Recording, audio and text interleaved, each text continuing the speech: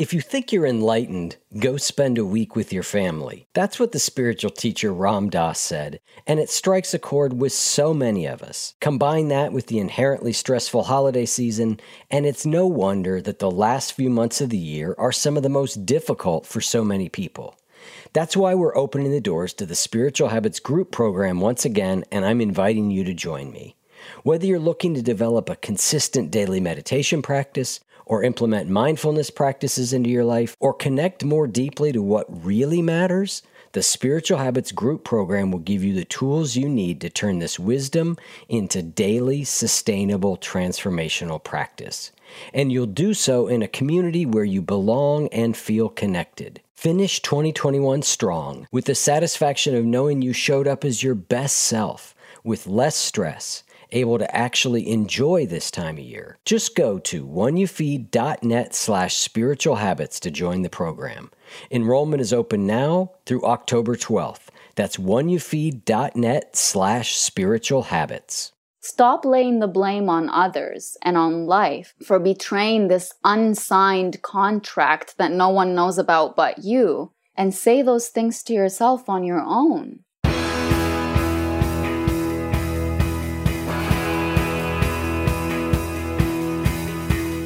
Welcome to the One You Feed. Throughout time, great thinkers have recognized the importance of the thoughts we have. Quotes like, garbage in, garbage out, or you are what you think, ring true. And yet, for many of us, our thoughts don't strengthen or empower us. We tend toward negativity, self-pity, jealousy, or fear. We see what we don't have instead of what we do. We think things that hold us back and dampen our spirit. But it's not just about thinking. Our actions matter. It takes conscious, consistent, and creative effort to make a life worth living. This podcast is about how other people keep themselves moving in the right direction, how they feed their good wolf.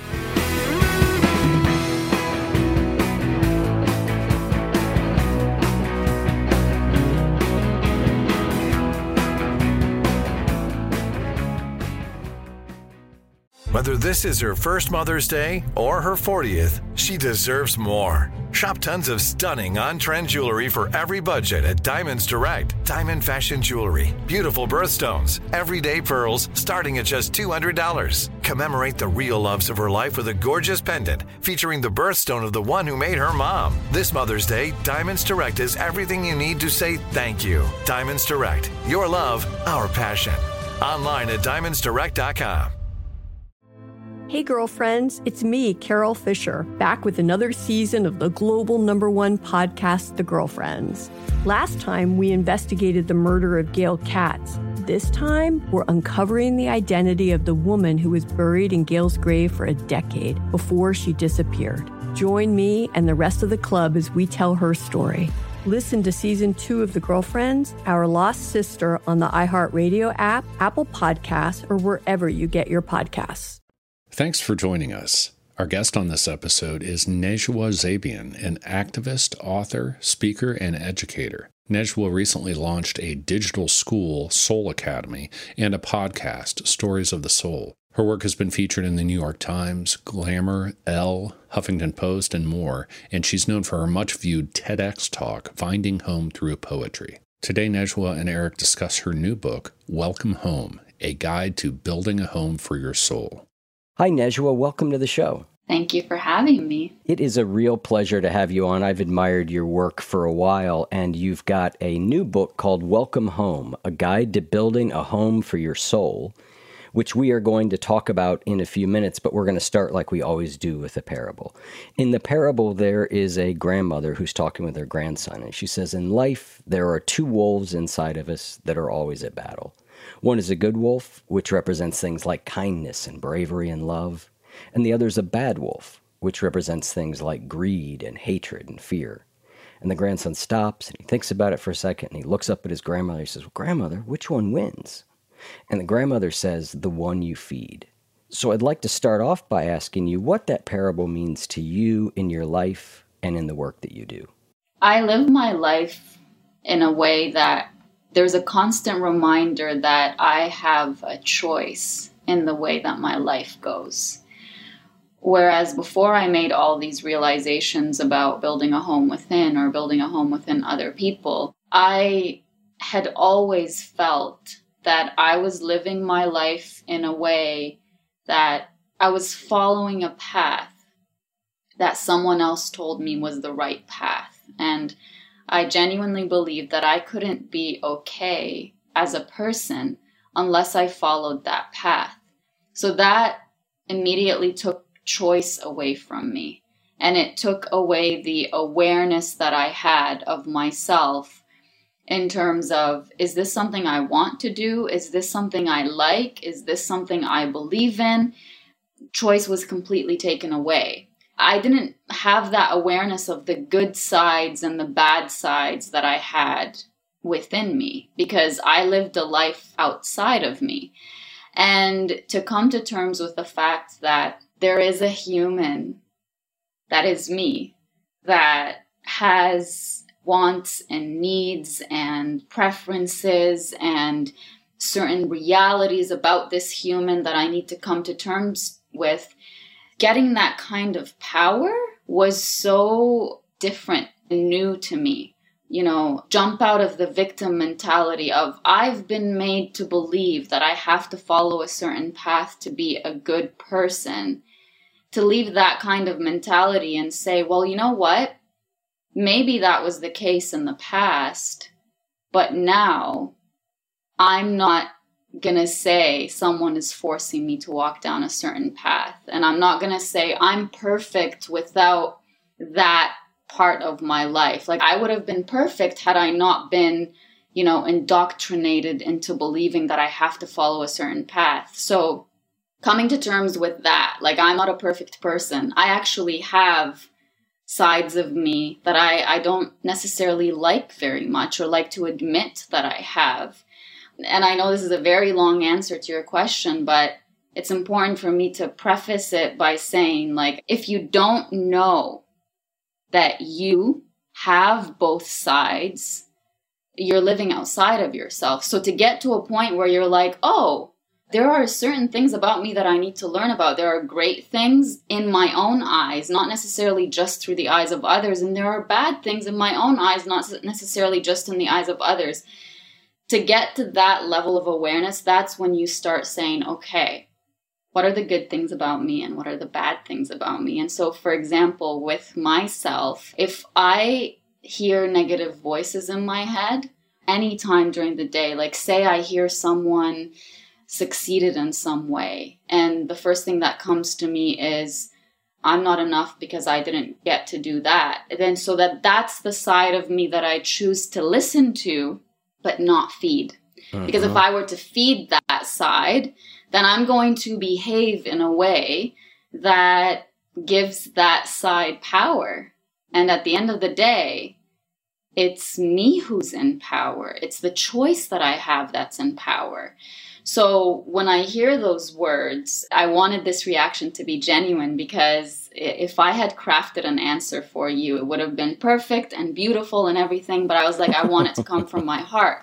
So for me to get to a point in my life where I'm like, I will live my life based on where I choose to put my energy and attention, it took a long time to even give myself permission to focus on myself and on the fact that I have a choice. And I feel like that's probably where most people feel stuck. They're still living based on that path that they're following, that they've been made to believe is right. So before you get to a point where you can say, the side of me that I feed is the one that wins, you have to know who that me is. I love that idea of listening to the bad wolf, but not feeding him. Yeah. That's a really great idea.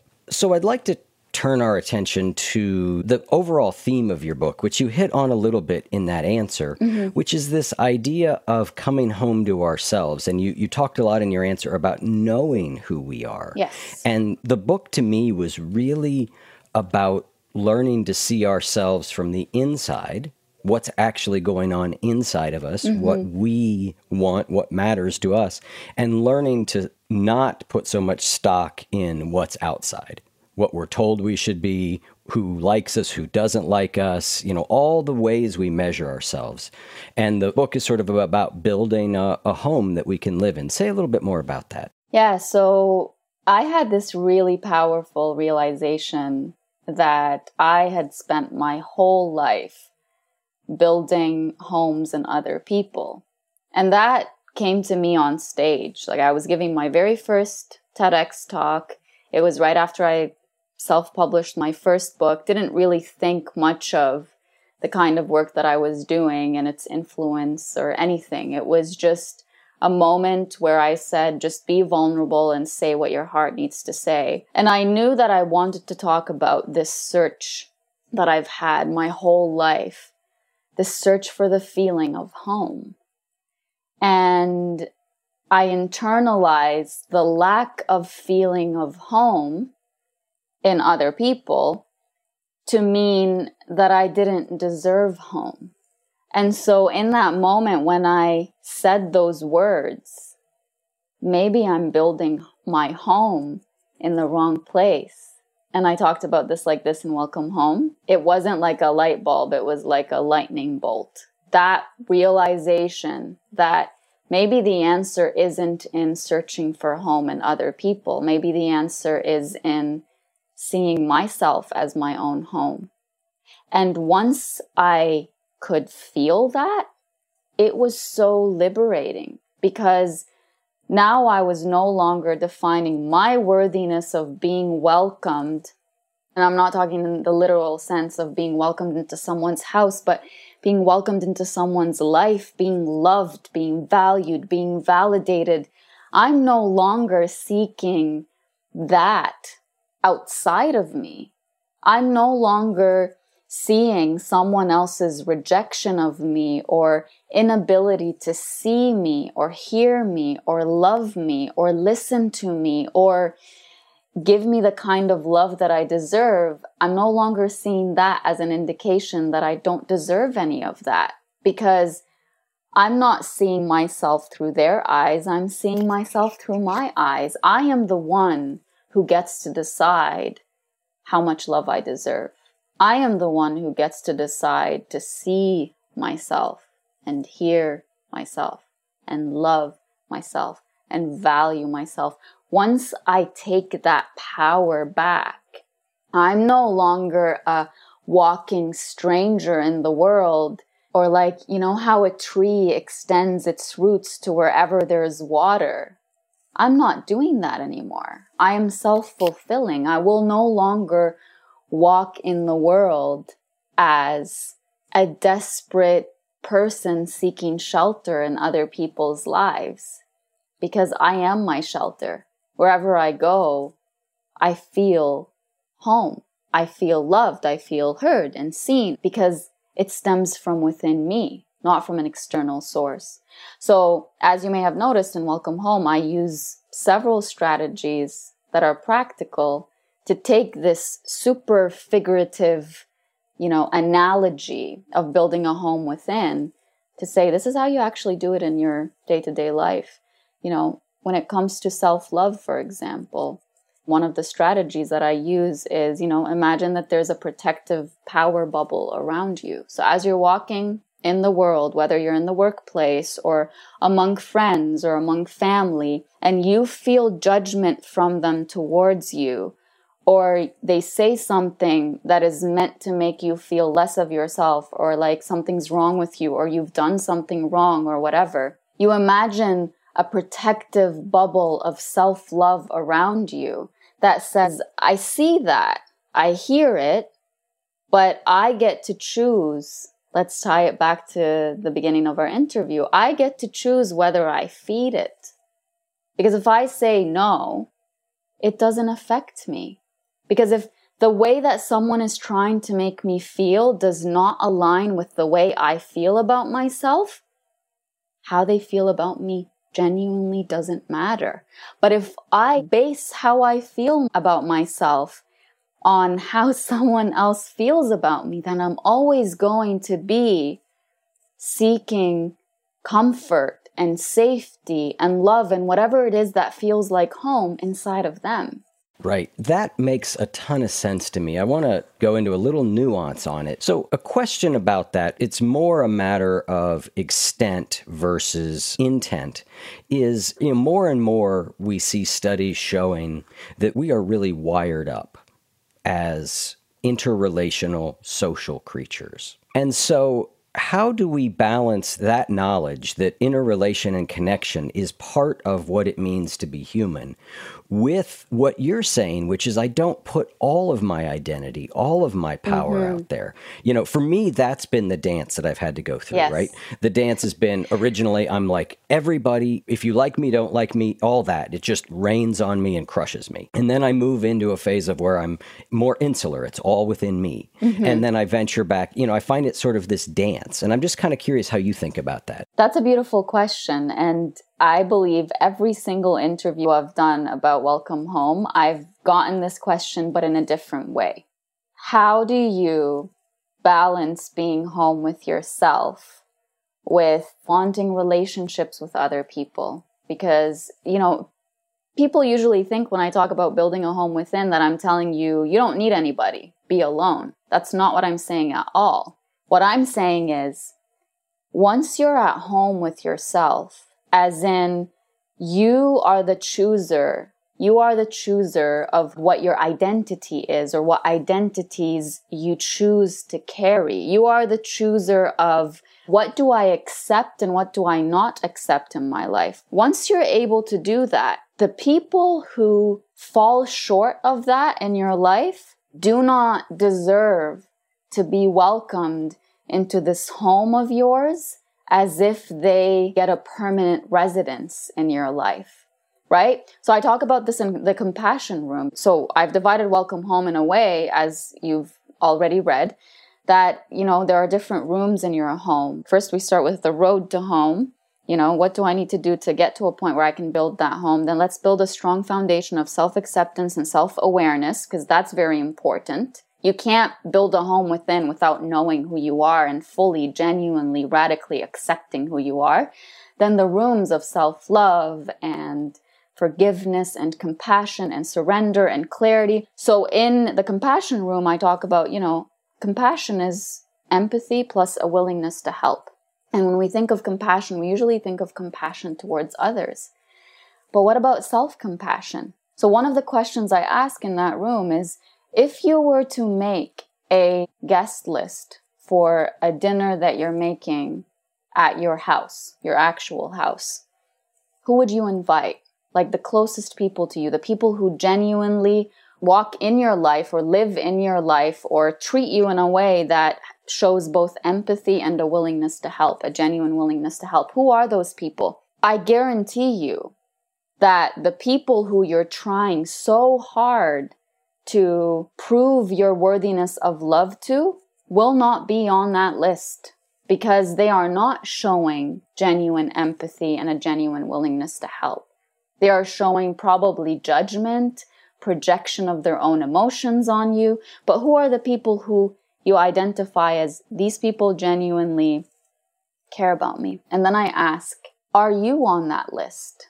Do you offer yourself what you so easily offer to others? Because if you are the type of person who, when you invite people for dinner, you're like, as long as they eat, I'm happy. You're not putting yourself in your life as a priority to love and be compassionate towards and be forgiving towards. And so I give you these examples of how if you are at home with yourself, that is the best thing you can do to connect with the best people for you. That's the healthiest thing you can do to show up as someone who knows who they are and who offers the best side of themselves as well. And there's one really powerful question that I always ask people. Think of, everyone around you that you're trying to convince to love you in some way. That, the people who you're always on edge, you're like, I need to do this. I need to please this person in this way. I need to say this. If I don't do this, then I'm in trouble. Like, think of those people and genuinely tell me, do you show up in the interactions that you have with those people as yourself? Or do you say, this is the version of a person that person would love. So I'm going to change myself into that version so that person can love me. But are they loving you? Or are they loving the version of yourself that you created with the intention of being loved by them? You are not receiving that love. The version of yourself that has parts of it hidden, that's the version that's being loved. You're not fully and wholly being loved. So stop seeking the answer to how worthy you are of love from those who make you work hard to prove that worthiness. And get yourself to a point where you're able to say, I'm worthy of love. I don't need to constantly work so hard to just get that validation that I'm enough as I am. And I'm not saying this from an arrogant point of view, like you deserve everything no matter what. No, I'm not saying that.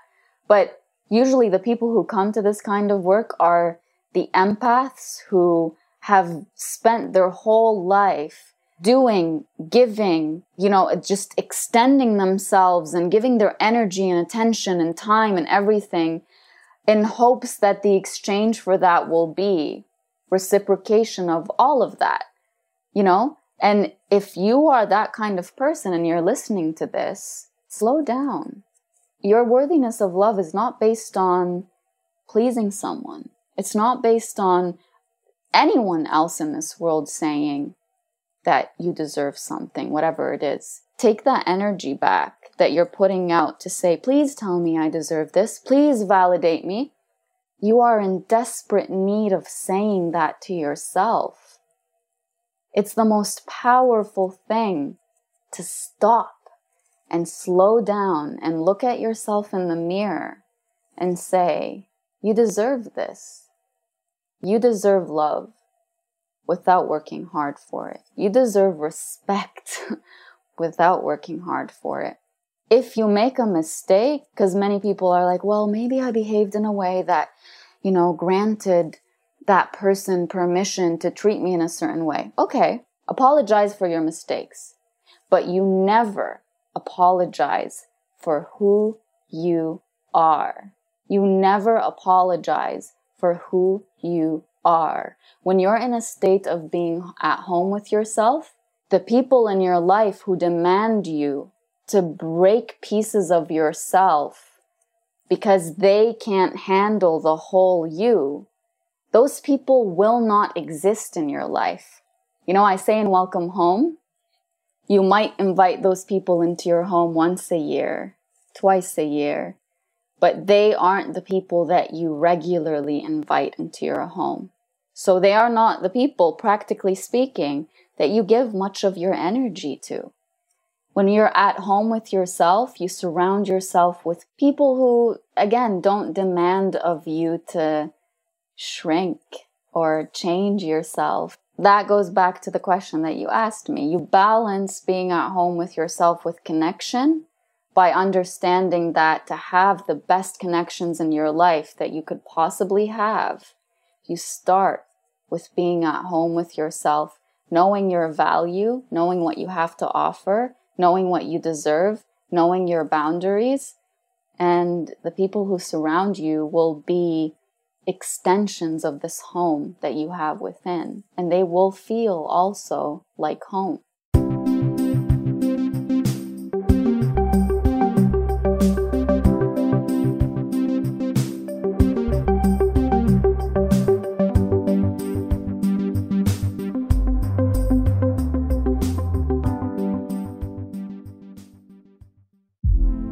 Hey girlfriends, it's me, Carol Fisher.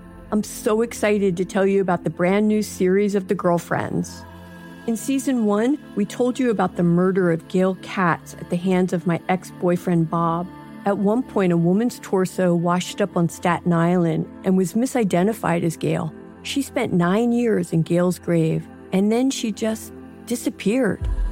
It's almost like it's become this moral obligation to find her. And that's what we're going to do. Find this missing girlfriend and tell her story. With the help of some of your favorite girlfriends from season 1, like my producer, Anna. Oh my God. My friend, Dr. Mindy Shapiro. Hi, it's Dr. Shapiro, and I'd like to speak with the Deputy Medical Examiner. And of course, Gail's sister, Elaine Katz. Having no closure, it kills you. Join us as we try to solve a 35-year-old cold case. It's not going to be easy, but it's going to be one hell of a ride. What? I can't believe this. Listen to season 2 of The Girlfriends, Our Lost Sister on the iHeartRadio app, Apple Podcasts, or wherever you get your podcasts. Hey fam, I'm Simone Boyce. I'm Danielle Robay. And we're the hosts of The Bright Side, a daily podcast from Hello Sunshine that's guaranteed to light up your day. Every weekday, we bring you conversations with the culture makers who inspire us. Like our recent episode with Hollywood royalty Regina and Raina King. We talked about the creative power of women's relationships. I feel like, thank God for women, like, especially when it comes to Black women, the way we lean on our mothers, our grandmothers, our sisters, our friends. We're just each other's pulse. I mean, it's molecular, you know? Listen to The Bright Side from Hello Sunshine on the iHeartRadio app, Apple Podcasts, or wherever you get your podcasts.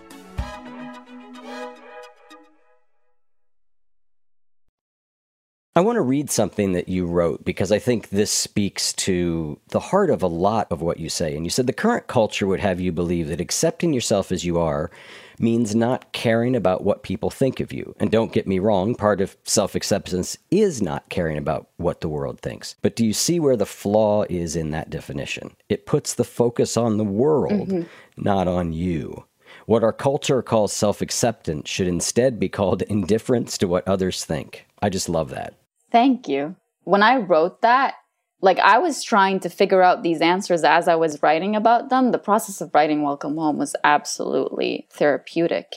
But yeah, self-acceptance. The message that social media, the way that the world currently functions, wants you to believe is I accept myself. It means I can do whatever I want and I don't care about what people think.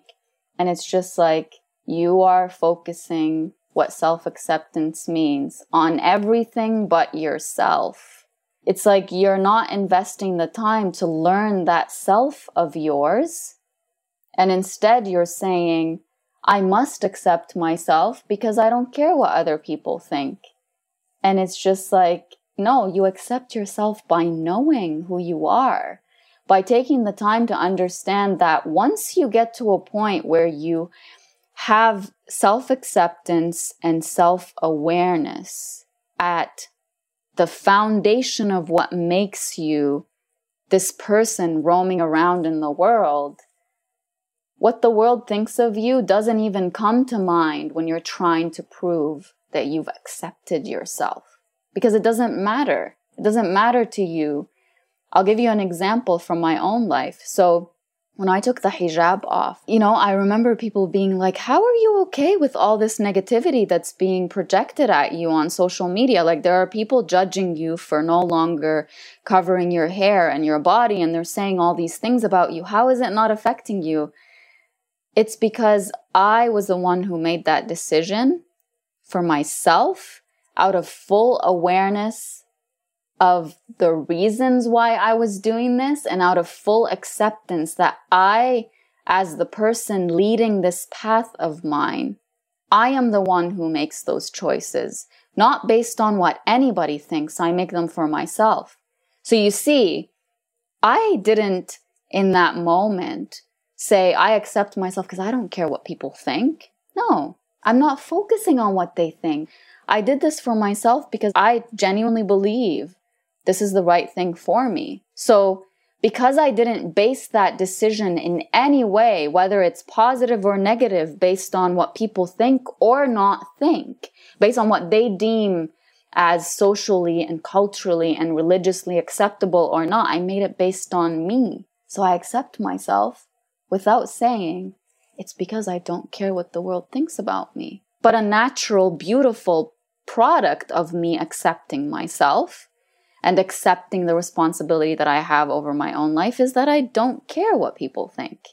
So I just hope that whoever is hearing this can have a change in perspective, that when you see people posting on social media and showing this lifestyle of I don't care what others think, please dig deeper into that and think, like, is that really how a person shows that they accept themselves?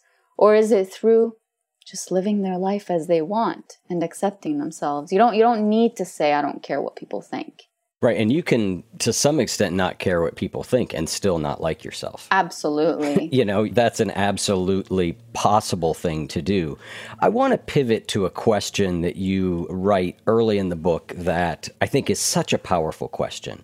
And it is, let's change the question from why can't I have that to why don't I have that? Yes. Say a little bit more about that. I do coaching work with people. That is a classic. That will be in the coaching question classics, right? Because it is such a fundamental reframing. So this is the chapter in Welcome Home. This is the story that actually sold the book. And, I cried as I wrote it, and I cry every time I talk about it. I tear up all the time because that was the change in that question and understanding where that question came from, like, why can't I have that, was a very painful experience to go through, to come to terms with, and a beautiful release of pain that I had held within for so long. So the question of why can't I have that in my own life stemmed from my childhood, where, I can tell you is from my earliest experiences, I remember experiencing on the inside this feeling of something's missing. And I would see it when I would see families together, or when I would see my friends being close to each other, having fun. And I remember feeling that on the inside, like that's what I want, and I don't have it. But when I was around 8 or 9 years old and I was at my aunt's house, and it was the night before a big celebration that we have, it's kind of like Christmas. And, you get gifts and everything. And it was the night before, and my aunt asked all of her kids to go downstairs because it was family time. And the really sad part is that the moment she said that, I fully understood I'm not part of that. I need to stay, because that's how it had been in past experiences. When it's family time, I'm not included because I'm not part of the family. So they went downstairs, opened their gifts, and I could hear them laugh and just be so happy. And I remember exactly where I was sitting and how I was feeling and listening to everything. I could see my surroundings right now. And just listening to all of that, I remember as a child feeling that question. Why can't I have that? Why can't I have that? And that isn't the presence, or it's nothing materialistic. It's the love. It's feeling like I'm part of something, like I'm important to someone. Like, why can't I have that? And the sad part about realizing this, 2 or 3 years ago, is I carried that question with me into every experience in my life where I got rejected in some way, or I wasn't included in some way. In everything, in work, in family, in relationships, in friendships, I always went to that question. Why can't I have that? And as I was thinking about the concept of building a home within, I said, I genuinely don't believe that I can have it.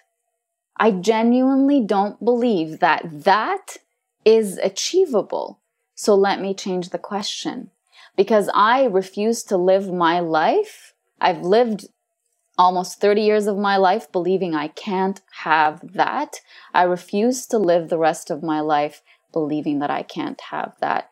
I choose to live my life believing that is out there and that I can have it. What do I need to do to go from not having it to having it? So it's not why can't I have that? It's why don't I have that? So what do I need to do to have that. Once the possibility is there, you can work towards it. You know, we say this to ourselves in so many different ways. Oh, why does everybody walk away? Why does no one ever feel sad about me not being in their life? Like, we say it to ourselves in so many ways that inherently implies that whatever it is just impossible for us. Everyone else will have it, but we can't, because our life up to this point has proven to us that we can't have it. And once you tell yourself, well, you know what? I didn't have it in the past, but I can. So I can work towards it. It's such a monumental shift in the way that you live your life. Because if you're going out there firmly believing you'll never find people who will love you and value you as you are, or that you will never find a career where you feel like you are being valued, or that you can never have family dynamics that are healthy, and it's like a self-fulfilling prophecy. That's what you're going to live, because that's what you believe. You will shut yourself off from every experience that shows a possibility, and you'll be attracted to all the familiar patterns in your life that show that cannot be achieved. It's like running a race with no finish line, because you're scared if you stop running that you're not getting anywhere, that you're doing something wrong. But as you're running, you're like, but what am I running for? It's like you're constantly breaking yourself down and depleting yourself while firmly believing there is no finish line. I'm never going to get what I'm running for, you know? It really is powerful. The other way it's powerful too, I think, can be slightly more mundane ways, but is, you know, why can't I have that? Why don't I have that? And all of a sudden I go, okay, well, in order to have that, it would need to be this and this and this and this. We oftentimes then go, oh, I don't want to do all that. So fine. That's why it's not that I can't have it. It's that I'm choosing not to have it because I don't want to do all those different things. And again, this is less about self-love and more about things we want to accomplish in the world. But there's been plenty of things that I have realized, like, oh, in order to do that, here's what I'd have to do. And then I go, oh, well, all right. In that case, I guess, you know, then it moves from feeling like I'm not worthy to a choice, like you've talked about. It moves to a choice. The choice is I'm choosing not to extend myself in that way. Absolutely. And I also think that that's a place where you get responsibility, where you say, instead of falling victim to this will never happen, this hasn't happened yet, this whatever, you say, oh, you know what? I know what I need to do to make this happen, but you know, the responsibility falls on me whether this happens or not. And if you choose not to do it, then you're like, that was fully my choice. I understand the consequences of it. You know, so it's also self-accountability as well. But self-accountability is so much more beautiful than victimhood, than feeling stuck, than feeling like this thing that will never happen, that you firmly believe will never happen, is controlling your life in some way, or like stomping on you in some way. Yes.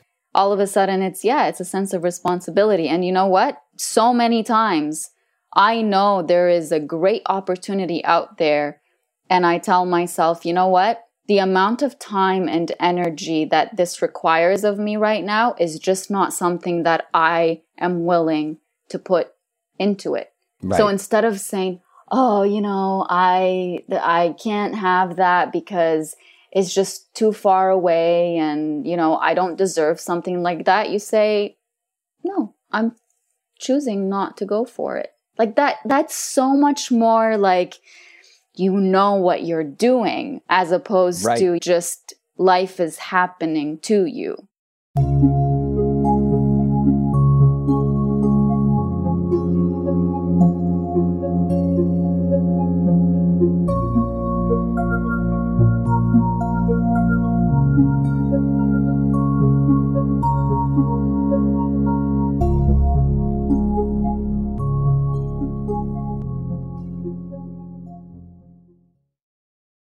Let's make a quick tour through some of the other rooms in the house. We've sort of briefly hit the foundation, self-acceptance, self-awareness. We've hit self-love a little bit. Again, there's so much more. We're scraping the surface of lots of things in your book, lots of practices. So let's talk about the room of forgiveness. Yes. Why is this an important room to have in our home? Forgiveness room was one of the hardest ones for me to write.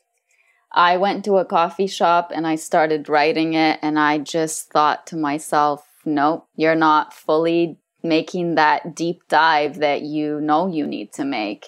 Because I wanted to talk about my journey with forgiveness, forgiving others and forgiving myself. And I just remember thinking, do I have the right, with where I am in my life right now, with how much power I have over my own path, with all that the world has given me, do I have the right to say, I'm still not fully healed from something? Do I have the right to say, that person hurt me so much and I still have so much work to do to forgive? Like, was I not supposed to forgive everything before in order for me to move forward with my life? Because somehow that made me feel like maybe part of... Hey girlfriends, it's me, Carol Fisher. I'm so excited to tell you about the brand new series of The Girlfriends. In season 1, we told you about the murder of Gail Katz at the hands of my ex-boyfriend Bob. At one point, a woman's torso washed up on Staten Island and was misidentified as Gail.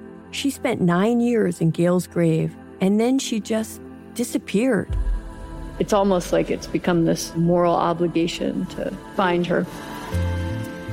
And that's what we're going to do. Find this missing girlfriend and tell her story. With the help of some of your favorite girlfriends from season 1, like my producer Anna. Oh my God. My friend Dr. Mindy Shapiro. Hi, it's Dr. Shapiro, and I'd like to speak with the Deputy Medical Examiner. And of course, Gail's sister, Elaine Katz. Having no closure, it kills you. Join us as we try to solve a 35-year-old cold case. It's not going to be easy, but it's going to be one hell of a ride. What? I can't believe this. Listen to season 2 of The Girlfriends, Our Lost Sister on the iHeartRadio app, Apple Podcasts, or wherever you get your podcasts. The success that I achieved was, to prove to those people who hurt me that, I am somebody. And to come to terms with the fact that I still had so much to forgive meant that I had to let go of so much of the shame that I subconsciously attached to having someone to forgive, or having something to forgive, or still having work to do with my own self-forgiveness. And I realized that I had tucked that away for a while, saying, I'm fine without thinking of those experiences. I can live my life without them. And so that's when the powerful realization came to me that, forgiveness is about letting go. It's not about fully closing the chapter on an experience and saying, I'm fully okay with it. I have come to terms with it. I've made peace with it. Now I can forget about it. Sometimes you have to forgive someone every single day.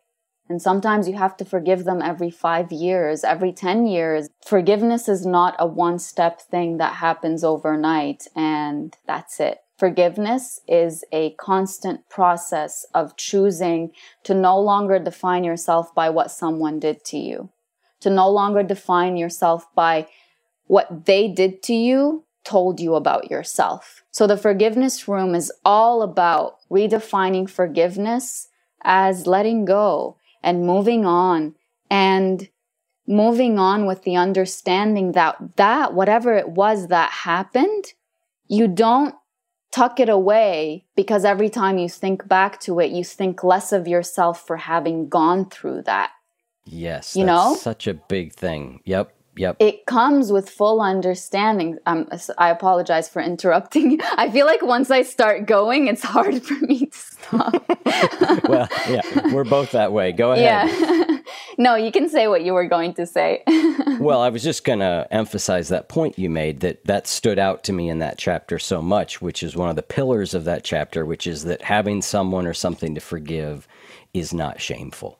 And that, I think we carry a lot of shame about the things that happen to us, and realizing that it's our responsibility to deal with the impact of that, because nobody else will. It's inside us. We got to do it. But there's nothing wrong with this because it happened to us. Exactly. I would say that when you think of self-forgiveness, that's at the heart of it. To say, I can look back at that experience and be compassionate towards the self that was sitting there and having that pain, happen to me at the time, and say, for example, if you are judging yourself for an experience of abuse that you went through and you say, how could I have let that happen? I really knew at the time that I could say no, but I chose not to say no. And how could I, there's so much judgment. There's an element of I believe that is harder than forgiving the person, by the way, judging ourselves for allowing something to happen. And it's just walking in with compassion and saying, and I'm getting goosebumps as I'm saying this, you are not asking for abuse. You are asking for love. You are not asking to be given pain. You are asking for connection, for understanding, we're giving this person another chance to show you the best side of them that they could show you. Your intention going in wasn't to be hurt. It wasn't to be given something to later forgive. This is one of the most powerful strategies in Welcome Home. I say when you hear someone tell a story and walk in their shoes, well, walk in your own shoes. That's one of the strategies in Welcome Home. Walk in your own shoes. Go back to that person that you were when that pain was happening. And be compassionate towards yourself in that moment. Be understanding towards yourself in that moment. Be loving and caring and see the person that you were back then. If you knew everything that you know right now, based on going through that experience, you probably wouldn't have gone through it. But don't judge that version of you in the past from the eyes of the person who knows everything that they know right now, because you went through all of that. And at the very end of the forgiveness chapter, I wrote a poem in 3 days, and I sat and wrote it down in literally 2 minutes. It just spilt out. And the poem, I don't have it fully memorized. It's long, but it's I wish I could go back to the exact moment before the moment I met you. And I go back and I say, I wish I could go back to every moment before every moment I said yes when I should have said no. Every moment before every moment that I sought validation through your eyes before I sought it. And I list all those things, and then I say, but I'm so grateful that I can't go back to every moment before every moment that I broke down to rise from the ashes as a phoenix that, even I can't ignore that I've become this person. You have to stop wishing the pain that pushed you to a point where you have something to forgive. You have to stop wishing it away, because in a way you're wishing the lessons and the strength. And there is an element of saying, if I went through that, there must be something wrong with me. Reminds me of that phrase, I don't know who said it, but you've got to give up hope for a better past. Yeah. And the sort of work that is in your book, the sort of inner work, when you do that sort of inner work, my experience is that you start to see those moments that were difficult, that were painful. You start to see that they were the seeds of transformation. That only happens as you do the inner work. Doesn't mean you look back necessarily and you're like, oh, I'm glad that happened. It's not that, but it's an understanding that through that I've become who I am.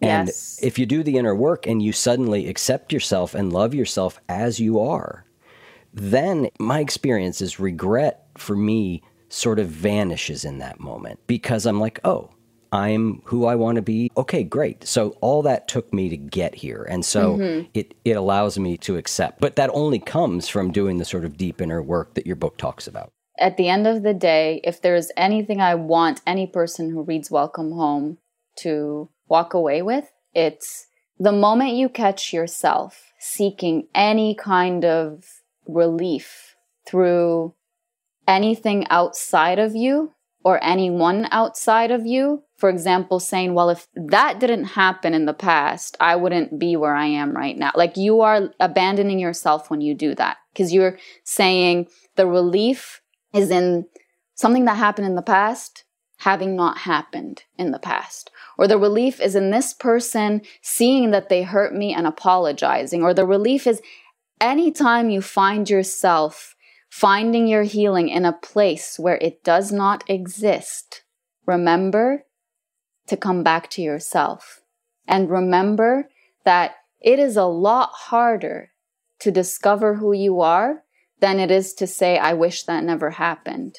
Because again, the power is outside of you. And you say, well, I can't erase what happened, so I'm going to continue living in my life in a way that's a response to that, and say, well, that happened to me, so I have the right to be upset and angry. And you are not living your life that way. It is the you that something happened to that's living life.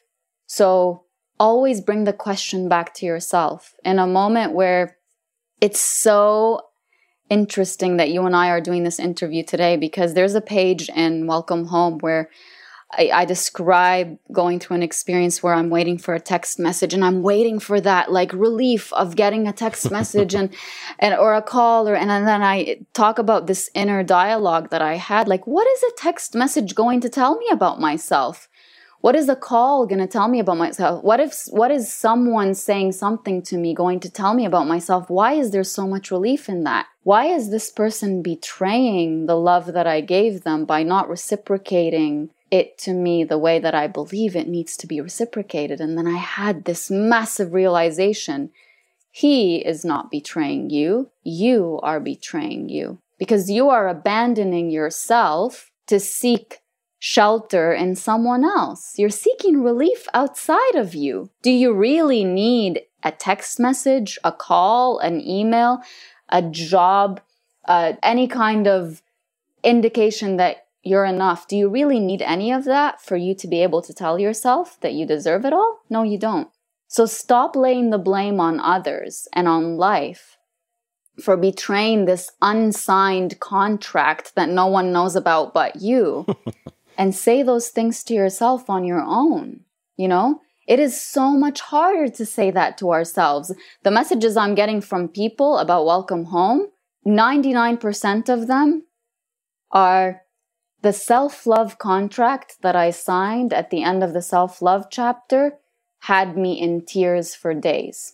Every message I'm getting is about someone realizing that they are in desperate need of themselves, no one else and nothing else. That's beautiful. We're nearing the end of our time, and I want to hit what was one of my favorite chapters, although I love them all, which is the clarity chapter. Yes. Say the purpose of the clarity room is to get to see yourself clearly. You will remove the layers that stand in the way of you seeing yourself. And I'm a big fan of clarity because I've become so aware of and so convinced of all the filters that we see the world through and we see ourselves through. And so any sort of ability to get a little bit more clarity, I feel like every bit of that is a little bit more freedom. And you've got some wonderful exercises in that chapter. I'm wondering if you could share maybe what a couple of your key takeaways or key exercises or whatever you want to share about that chapter. Yes. I actually have Welcome Home right here. The first thing that came to mind when you were asking me about those strategies is the blank canvas mirror. Because that, my goodness, if you take the time to actually do this activity, it's life-changing. And I'm not just saying it because I wrote about it. I'm saying it because I know the kind of power it has. You live your life in a way that reflects everything that you've been taught to believe was right and wrong, everything you've been taught to believe you had to do and you didn't have to do. Everything that you've been taught to believe that if you do this, something must be wrong with you. And if you do this, you're a great person. You have acquired identities and identified with certain identities based on all of that. So imagine that you have a blank canvas and write out exactly what your life looks like right now, how you live your life, what you believe, how you dress, everything. Write it all out. And then go to each one of those and ask yourself, if I were to choose this for myself, would I choose it? That's one of the most powerful things you can do. Because going back to the beginning of our interview, when I told you, like, the real work is in getting to a place where you understand that you get to choose how to live your life. And most of us don't live our life by choice. We convince ourselves that we choose. What we're doing is we are saying, I choose to do what someone else has told me is the right thing to do. That must mean I am right. Not as in I am right, like I'm right, as in like that there's nothing wrong with me. So that's one of the activities in the clarity room that I get people to do. And then I say, okay, so erase all of it. And what would your life look like if you chose everything in it? I guarantee you, whoever does this activity, probably 90% of your life is not being lived the way that you would choose to live it. But that opens your eyes to the level of shame or judgment or lack of genuine belief that you have the power over your life that's standing in the way of you saying, you know what? I don't want to do that. I don't believe that. I don't want to live by that. Because so many people, they know what they're not okay with in their life, but they feel trapped. They can't not do it because, well, what are they going to think of me? What is this person going to, what if I displease? No, I can't do that. So, and that's like a different kind of prison. To know that you are not fully happy with the way that you're doing something in your life or living part of your life, but telling yourself, but I can't change it because if I do, then I lose the love or respect or whatever it is from that person and that person and that person. And if I lose that, I can't live with myself. So that's one of the most powerful strategies in that room. And the other one is the unveiling mirror. So I did talk about unveiling in the clarity room, and one of the practically unveiling stories in my life was when I took the hijab off and everything. But the way I refer to it in that room is when you unveil the layers around your true self. So I say, if you were to look in the mirror and look at yourself, and this is more in a figurative kind of way, if you were to look at the mirror and try to see yourself, if you haven't taken a hard look at yourself your whole life or in a long time, so say you got married and you got lost in that marriage because now it's all based on how that other person sees you or whatever, there is a blur that's standing in the way. It's like a mirror that hasn't been cleaned in years and you're trying to look at yourself through it. You will not be able to. And that blur is made of all that everyone believes about you, all the words that you heard about yourself. So when you look at yourself, you're not seeing yourself. You are seeing all of those messages that the world around you and you yourself in the way that you've lived and reacted and behaved based on those things have spoken to yourself. So in order for you to be able to fully see yourself, you need to clean that blur. And cleaning that blur requires, is this thing that I see in front of me, did it stem from me? Like actually from my authentic self? Or did it stem from what someone told me about myself? And you begin to erase everything that didn't genuinely stem from you. And then you're able to see yourself. Your beautiful and your not so beautiful self. You start to just genuinely see who you are. The two sides that we talked about at the beginning of the interview. You see everything. And once you do, through your own eyes, that's where your choice is important. That's where saying, how do I practically, like now that I know who I am, what's next? Now that I'm clear on who I am as a person and how I would like to be living my life, what identities I choose to identify with and all that, what do? I say, do it through action. So if you have spent your life, seeking love in places outside of you, like wanting other people to love you, well, in any moment where you find yourself doing that, like genuinely stop yourself. That's how you live your life based on this clear image of yourself that you've gotten. It's not just like, I'm going to build a home within and I am my own home. Okay, but show yourself through action that you are your own home. That the person that you've come to terms with, that this is actually who I am, is way more important in terms of making decisions for yourself that have to do with your worthiness and whether you're not good enough or whatever. Your voice, when it comes to that, is a lot more powerful than others. So choose how to speak to yourself. Because if you speak to yourself in a negative voice, that affects you. That's more powerful than someone else speaking to you badly. So it's like, it's this sense of responsibility once you recognize that you have more power over your life than others, not only to shut out or draw boundaries with the people around you who speak to you negatively or whatever, but also with yourself as well.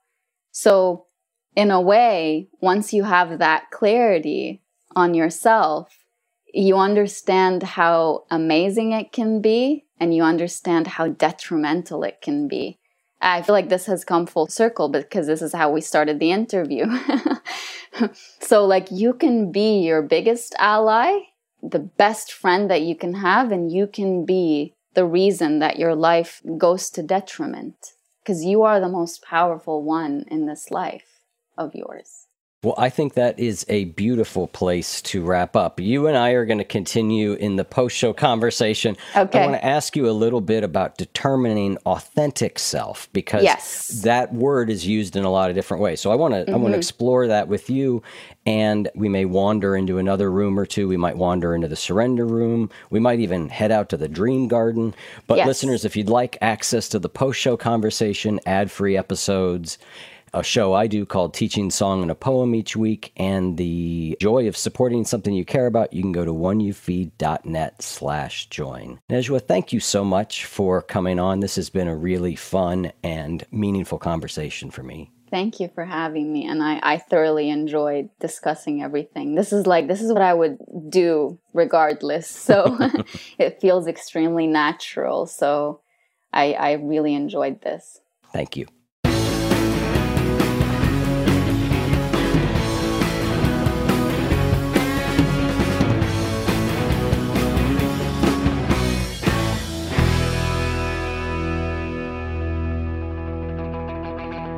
If what you just heard was helpful to you, please consider making a monthly donation to support the One You Feed podcast. When you join our membership community with this monthly pledge, you get lots of exclusive members-only benefits. It's our way of saying thank you for your support. Now, we are so grateful for the members of our community. We wouldn't be able to do what we do without their support, and we don't take a single dollar for granted. To learn more, make a donation at any level, and become a member of the One You Feed community, go to oneyoufeed.net/join. The One You Feed podcast would like to sincerely thank our sponsors for supporting the show.